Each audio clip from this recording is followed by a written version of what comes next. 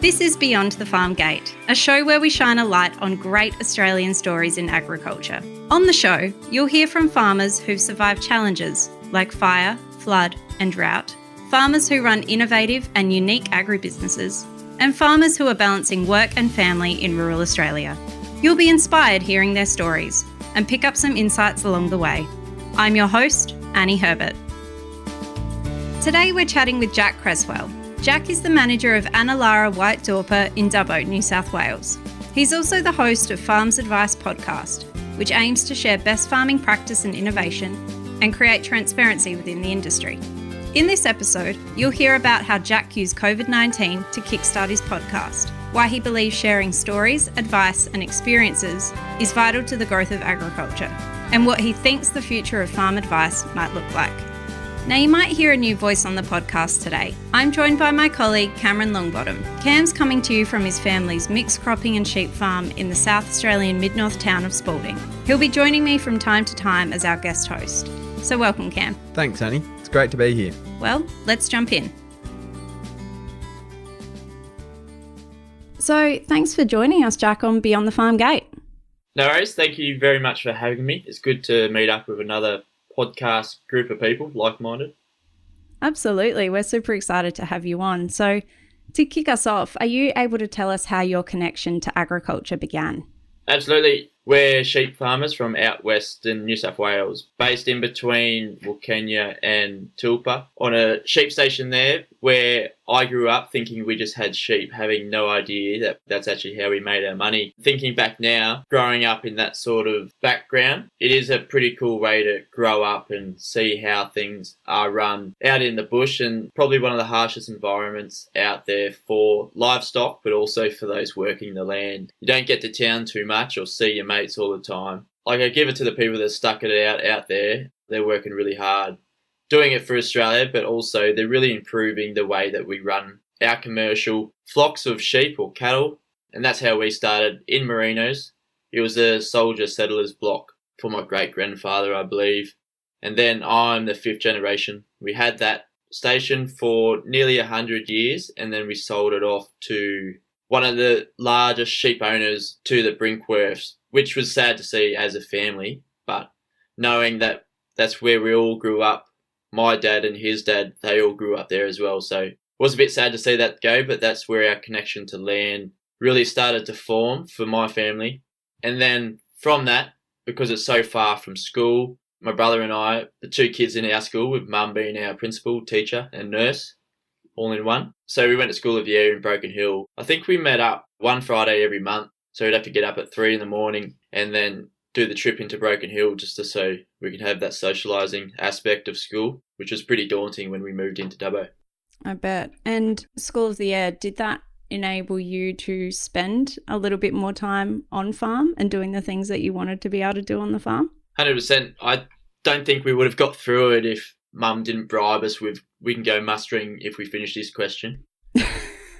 So it first started out that we'd do our mustering at lunchtime, an extended sort of lunchtime to normal schools, which was really cool for us to get out there, do our maths or English or whatever it may be, our little story on Kathy Freeman. And then just having that ability to cut in and out, I suppose, what like running a podcast and farming is. I think that work ethic is instilled in those that do School of the Year, because they're constantly probably on station, on the property, with their dad trying to tow them away and their mum trying to put the seatbelt back on into the school chair. So after you finished school, did you stay on the property or did you head off like many did off to uni? We moved into Dubbo, more of a hub for schools for us. So we moved into a larger school, so stepped in there to a school that was actually more than 10 kids. So it was pretty daunting as a nearly 10-year-old. And then we finished off and I had a gap year, just worked on the farm, probably should have done a bit of travel and learnt some things, but I needed some money after my gap year. Went into university, unknown to what I wanted to do. I wanted to be a builder, but Dad thought agribusiness looked pretty good, and I thank him for pushing me that way because met some really good mates and probably led me into what I'm doing today for sure. So what uni were you at? I went to University of New England, which is pretty well known for agricultural-based degrees. There was a few people from WA, though, right up from Cloncurry. The girl I was at uni with at Cloncurry, she used to drive 25 hours straight.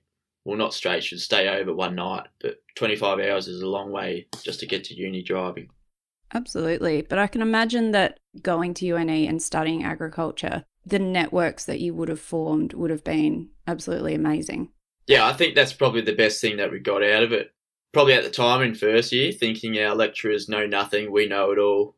Looking back, I'll probably thank the lecturers for steering me into what I like and what I'm doing currently. It turns out they do actually know a thing or two.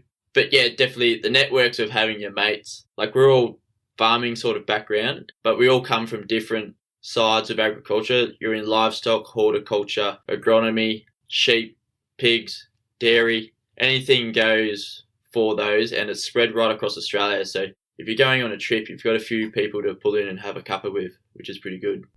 Absolutely. So you finished school, thought you might want to be a builder. Turns out, went to uni. After you finished uni, what did you want to do, and how did that actually happen? Did you end up doing what you thought you would?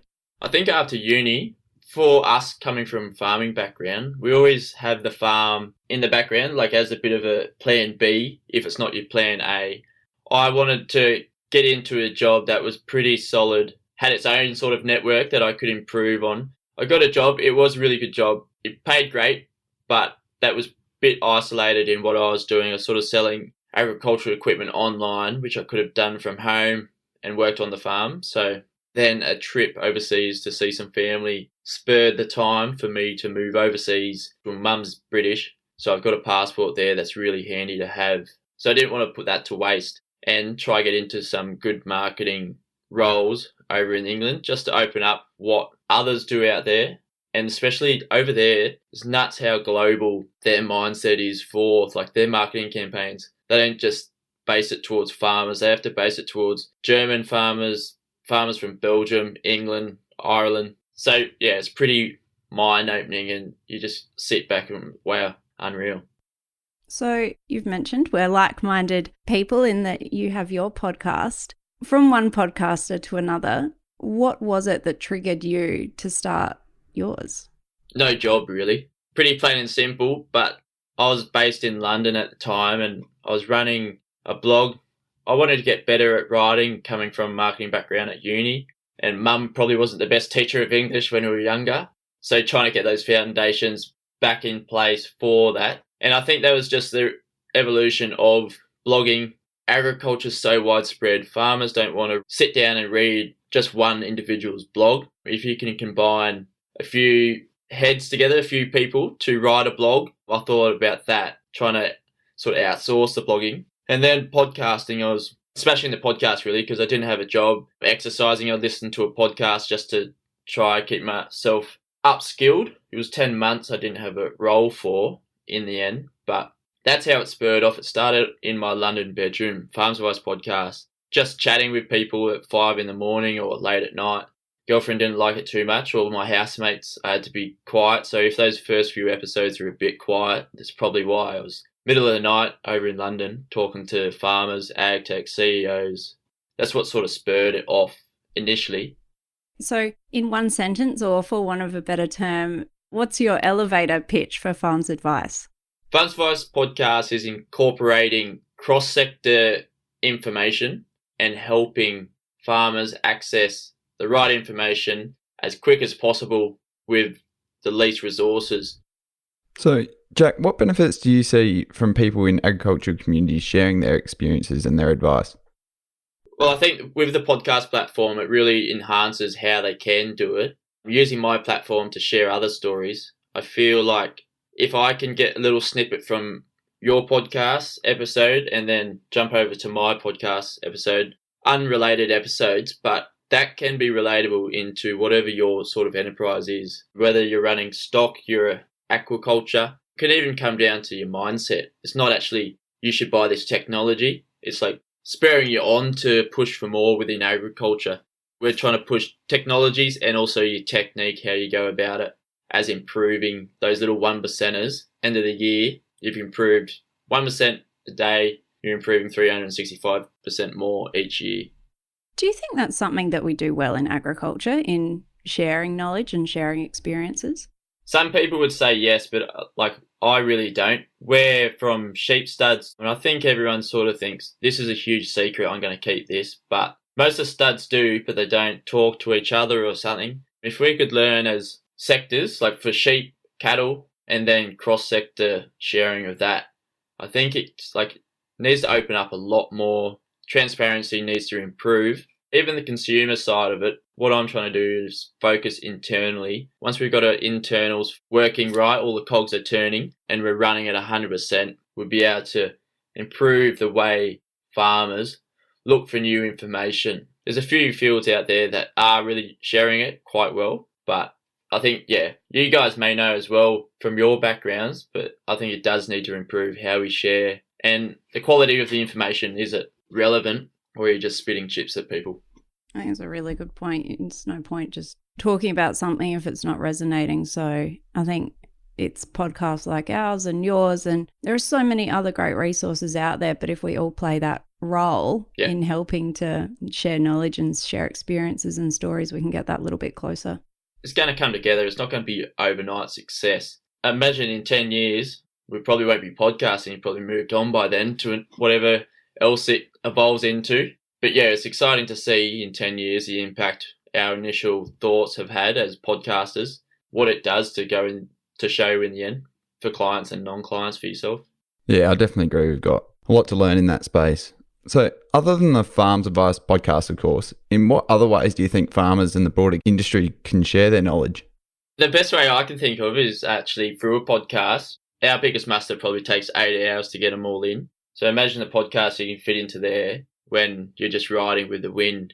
I know which one I'd prefer, but I suppose sharing information, events is pivotal and critical for the agriculture community. Pivotal because you can go there and learn something, and critical for getting those updates that you need, updated machineries, and actually seeing it in the working environment, how a piece of machinery can actually help you do it. So like a live trial as such. And then the podcast just breaks those down into little snippets into how that actually works, and we're the storytellers of these snippets as well. So there's a lot of room in there for events. Podcast live events would be really good at like agricultural events across Australia for learning. I don't think events will go away for agriculture once COVID dies down a bit, or we learn to live with it, whatever the outcome is. I think especially like my generation, our generation of farmers are looking to see how someone else is doing it a bit more, go past your neighbour just next door, see into WA what they're doing, or even New Zealand.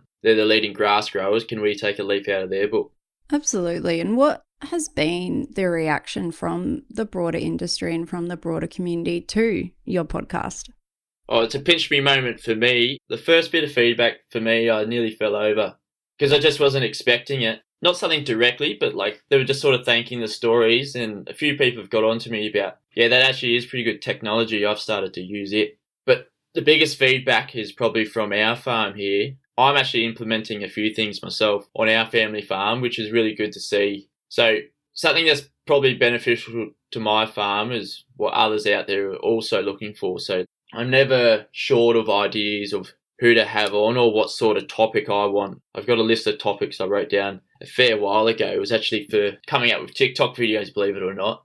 But we've got a bit of a following on TikTok now, so some of them are embarrassing, a bit cringe, but you've got to do what you've got to do, and it's pretty fun trying to make a bit of hype for agriculture. As I've seen, like in the marketing across England, like I'm trying to bring it back to what like sort of fashion does. They do cool things around what their products are, but why can't agriculture do cool things about what we do, our connection to agriculture? Or even in the tractor, there's a few boys, northern New South Wales, that are like A grade with their drone getting around, so it's pretty cool to see.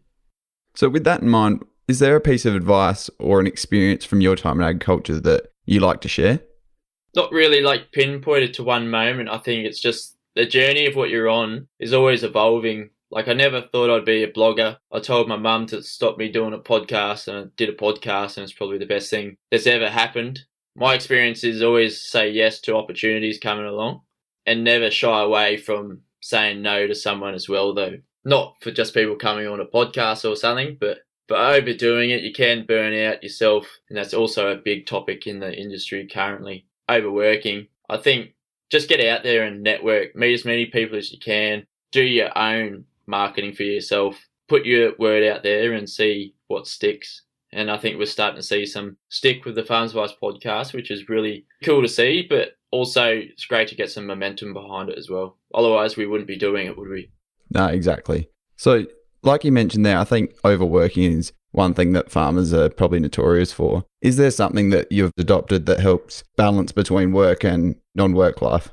I think just whatever you find enjoyable. Used to race motorbikes, and coming back from England, didn't have the money to get into it again. So I have to start doing that. Bit of travel, but like just get out of your farming zone. It's hard when once you finish work, you stay at work though, because you're on the house, on the farm, aren't you? So it's quite hard to detach fully. If you have a tight-knit sort of family that's working on the farm, or you have a few colleagues, just designate someone over the weekend to take a hold of those roles at just checking livestock, checking waters, checking oysters or something. But if you find someone that can take those little responsibilities off your hand over the weekend and sort of alternate what's going on.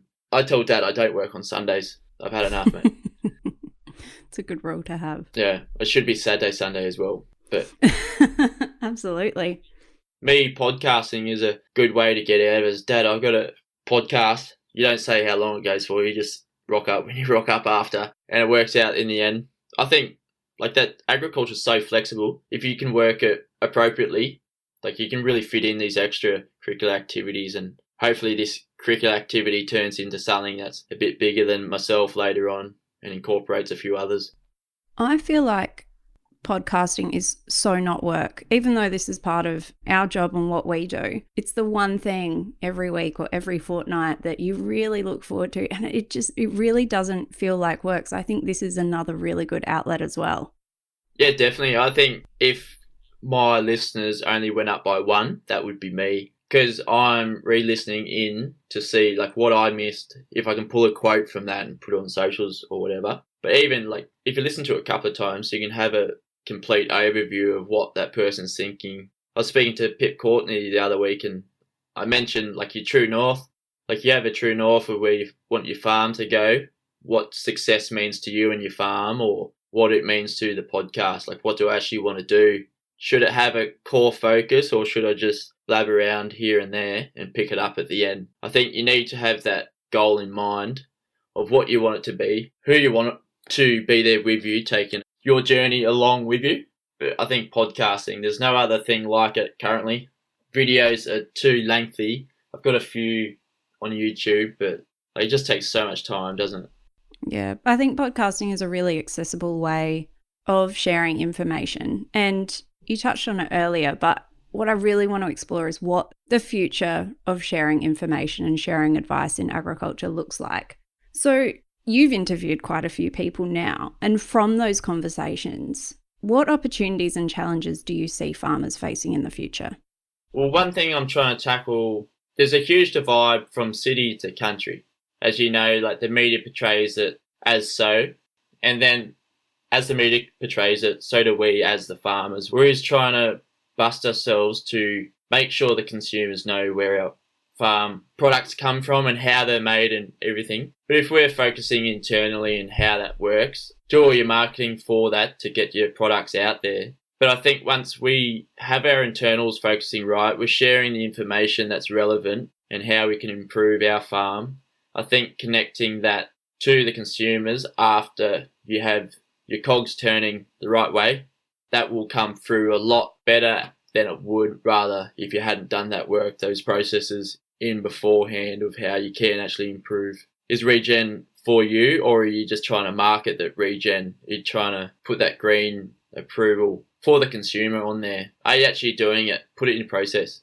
So like tackling the issues of farmers, I think for the industry, connecting farmers together, cross sectors, a huge one. Like I can learn a lot from beef, but more so maybe dairy. They're the grass growers of the nation and also across the world. It's pretty cool to see how they operate and whether that can work on our sheep stud as well. I think that's a really great point. And I think if nothing else, COVID has taught us that you don't need to be in the same state or the same community to connect with people. And there are ways that now we can connect across geographical boundaries and more specifically in agriculture across sectors. As all industries, though, are going more digital, how do you see the digital piece playing out for us in ag? I sort of had the motto of transitioning traditional to digital for agriculture. Like, that's probably my focus currently, my true north. That's a huge one. Like, we're not seeing it at the numbers that it probably needs to be at, which is understandable. We are very traditional. The older generation, as they move out, will probably see the biggest shift in the next 5-10 years. As our families, our parents, my parents move off, hopefully very soon, into another role or even retirement, I think digital, it is already playing a huge role, even with podcasts, but technology, we're all becoming connected. It's just, I think farmers are seeing an overload of what actually can we do with the data and how is it going to help my farm? Like, farmers have so many roles currently, they don't have the room to learn about how they can transform their data into improving their property, I believe.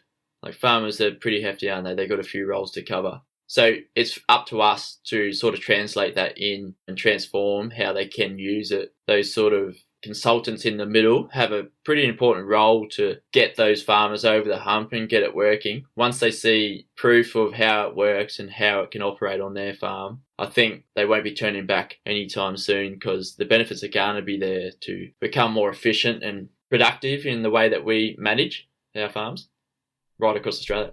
Yeah, I agree. And with limited amount of land available, there's going to be a need to increase productivity on the same land size, isn't there? So how do you see farmers collaborating in terms of production? I think farmers collaborating should be done off their own back. You don't need to sit around and wait for government sort of handouts to get a group of farmers that are in a similar area working together. You should probably just go and see your neighbours and say, hey mate, do you want to do a trial to see if this variety is working this winter crop, or even just trialling different straws of semen for livestock? If you can sort of share that around and share the costs, I think you'll be pretty beneficial in jumping in and collaborating. Even like if you're a forward-thinking farmer, you've probably gotten onto a few tech companies and seen, come implement this product into our farm and I'll give you the data. But off that, they're receiving the data back so they can improve and develop their products further for other farmers and also for your benefit. But you're also seeing the benefit straight away. So if you can get these sort of small startup farm tech, ag tech companies helping yourself out with how you focus, don't do it if it's obviously not relevant or going to help you out. But if it's going to help you out, why not? Jump in, help them, help you. I think that's a space we could improve in for sure. So what are you most excited about for the future of agriculture? So that could be a new practice, an invention, or just a topic that has to be tackled in general. I'm most excited about bringing skilled workers into the industry. We've been so wrapped up about getting people into roles that you don't need skills, such as like for harvest, sort of seasonal workers. You don't really need skills for that. You just need a few days just to jump on the tractor and learn how to operate, or even in the header. If we can advertise ourselves and create some hype around what's going on in the industry, we're doing some mind-blowing stuff here, but no one can see it. No one can access it unless they're from agriculture. So if we get some hot developers from wherever across the world or even in Australia, most of the Aussie workers in these new digital roles are going offshore because, well, they think there's no roles here, or there's a bit more pay in America, Europe, Asia, or they're just chasing a bigger name. I think if we could attract those within the industry and connect those to the sort of farming that we do here in Australia, I think that would be probably the biggest shift, because you upskill straight away the whole industry instead of just trying to look for those bottom roles where you turn them over, high turnover. We want to continue breeding the best employees, but I think they're right here. We just need to show them what roles. Agriculture is so diverse, as you'll see in your podcast and the Farms Vice podcast as well. So we need to advertise that there are development roles, developer roles, even podcasting roles maybe in the future for any sort of agricultural-based podcast. I think that's probably the most exciting sort of part, how we can try to get those to come into the industry. And like a true podcast, you've just done a beautiful segue for me, Jack. And I'm going to be a little bit cheeky now, but in the spirit of collaboration, out of everyone that you've interviewed, who do you think should be our next guest on Beyond the Farm Gate? The most recent one would be Pip Courtney. Like, a lot of people know her. She's amazing at what she does. She's connecting the industry and probably doesn't see herself in such a larger role as she is, and how she plays out, tells the story of successful farmers. But a few out there, Charlie Bloomfield is really doing some great things, and also James Walker in diversification for his farm, but also like he's trying to push the outside community into what he's doing to become a more diverse industry. I think that's where it's going to be. Diversifying what you're doing, whether it's off-farm income or just offsetting droughts, is going to be really important in the future. Absolutely. So to wrap us up, I'm going to pose a question to you that we ask all of our guests on Beyond the Farm Gate. What work boots do you wear when you're out on the farm? So I was with a long-standing company for a while, and I like to put some pride behind that, but I've finally changed this year, which is a shock. I was Blundstone through and through until I got some redbacks on my feet and never looked back since. But that's the type of boot, just the elastics on the side. Make it quick. We want to be more efficient, don't we? So get the elastics, not the lace-ups. I don't know how people wear the lace-up high boots like the builders or tradies do on farming. I think it's a bit nuts. When you just want to have a 5-minute lunch, takes you 10 minutes to get them off. Oh, I totally agree. We're definitely seeing a trend towards redbacks, though. We've had a few people really? come on and say redbacks. Yeah, yep, they're making a comeback. Shocking news. They'll be in the Daily Telegraph very soon, I imagine. Heard it here first. Yeah, that's a good question. I might have to steal that one. Well, thank you so much for coming on today, Jack. We've really enjoyed chatting to you and getting to know you a little bit more, and can't wait to maybe collaborate more in the future. Yeah, why not? Let's get into it. Thanks for getting on to me, and great to have another podcasting community growing along there as well. Cheers. Thanks for listening. This podcast is produced by Rural Bank. Rural Bank supports the agribusiness community by providing financial services, knowledge and leadership for Australian farmers to grow. If you'd like more information about the topics we discussed today, as well as links and other resources, we've added those to the show notes for this episode. You can find them by tapping or swiping over the cover art in your podcast player now. And while you're there, please leave us a 5-star review. It really helps other people find the show. I'm Annie Herbert, and I'll chat to you next time.